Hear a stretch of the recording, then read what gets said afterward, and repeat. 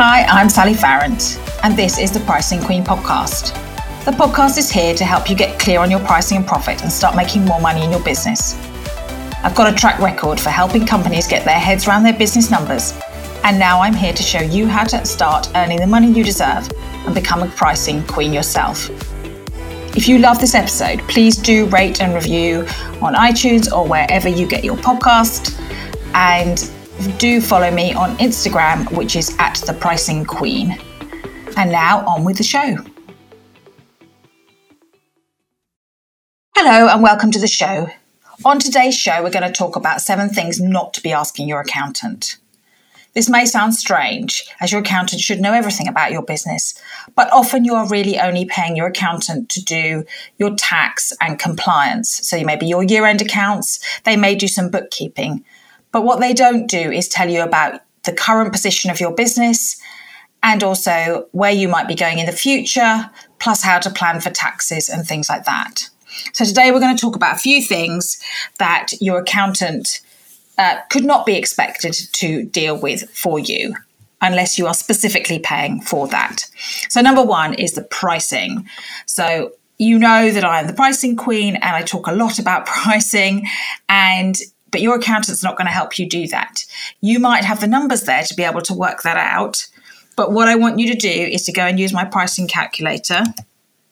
As a reminder, it's thepricingqueen.com/pricing-calculator, and go and work out what your price should be based on how many hours you want to work and how much time you want to spend. There's lots of episodes in series 1 about how to package and how not to price by the hour. So go back and listen to some of those episodes. Number 2, they will not tell you how much you can pay yourself.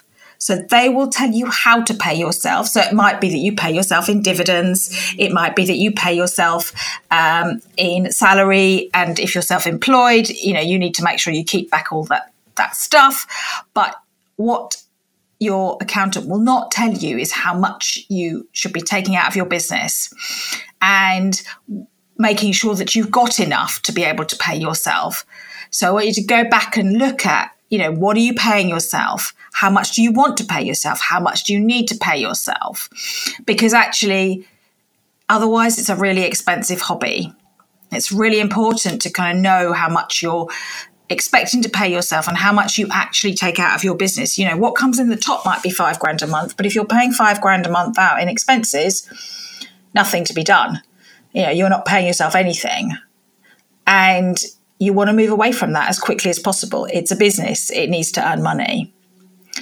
Number 3 is how to plan. So that is everything from budgeting to tax planning to planning for VAT registration and things like that. So your accountant generally looks backwards. They'll make sure that you do your VAT return on time. They'll make sure you submit your accounts on time as long as all the information's available. And they'll submit the correct taxes and make sure that you're not paying any more than you need to. But they won't make sure that you are planning for that sort of thing. So what are you going to do if you become VAT registered? Are you going to put up your prices 20%, or are you going to have to absorb some of that, or a mixture of the two? They don't look at what your business plan is for the next 12 months. So that makes a big difference. So have a look at all of that sort of thing. Number 4 is how to make sure that you have enough money for taxes. So as I just said, they won't make sure that you have got enough money to pay the tax. So they'll tell you your VAT bill's $2,000, but they don't make sure you've got enough money to do that. So you need to be planning and making sure that you keep enough aside, particularly for things like corporation tax and income tax, which don't come around more than once a year, and you can suddenly get shocked with a huge tax bill. Part of that is submitting things early so that you've got time to plan for that, but it's also having forecasts in place to be able to understand those numbers. Number 5 of things not to ask your accountant are what your business is actually performing like, what's happening financially now in your business, and how to manage your costs. So your annual accounts, which are not the most beautiful thing in the world to look at, nobody ever looks at annual accounts unless you're looking on Companies House, then your business performance is something that you need to look at personally. It's kind of like how much cash is in the bank, how much have you got outstanding in debtors, how many people do you owe money to, how many people do owe money to you, and that sort of thing. What is happening in your business now? Your accounts are usually 9 months out of date. That is a big gap in the time. You can't be looking at that. Now, I want to know at the end of each month what my financial position is. Did I make enough? Did I spend too much? What is that? What is happening with that? The other thing they don't do, and this is number 6, is understand your business, right? They are doing your accounts, and accounts are essentially the same for everybody. Yes, there are some different things. Some businesses have stock, some businesses take all credit card payments, stuff like that. And you might manufacture and you might not. But essentially, accounts are structured the same for everybody. And it's a process of going through and tidying up the numbers and making sure that you're reporting all the right things and submitting on a compliance basis. But they don't need to understand your business. And again, unless you're paying them to, they don't understand your business and don't need to. They are just making sure you're compliant with what needs to go on. So I want you to really think about how, what you're expecting of your accountant, okay? And the last one is kind of, what does your business look in 12 months and how does the cash flow work to do that as well? And I think it's really looking at, are you going to run out of cash? Will you be able to afford to invest in things? What about taking on staff? Things like that. So again, they won't help you with that sort of thing.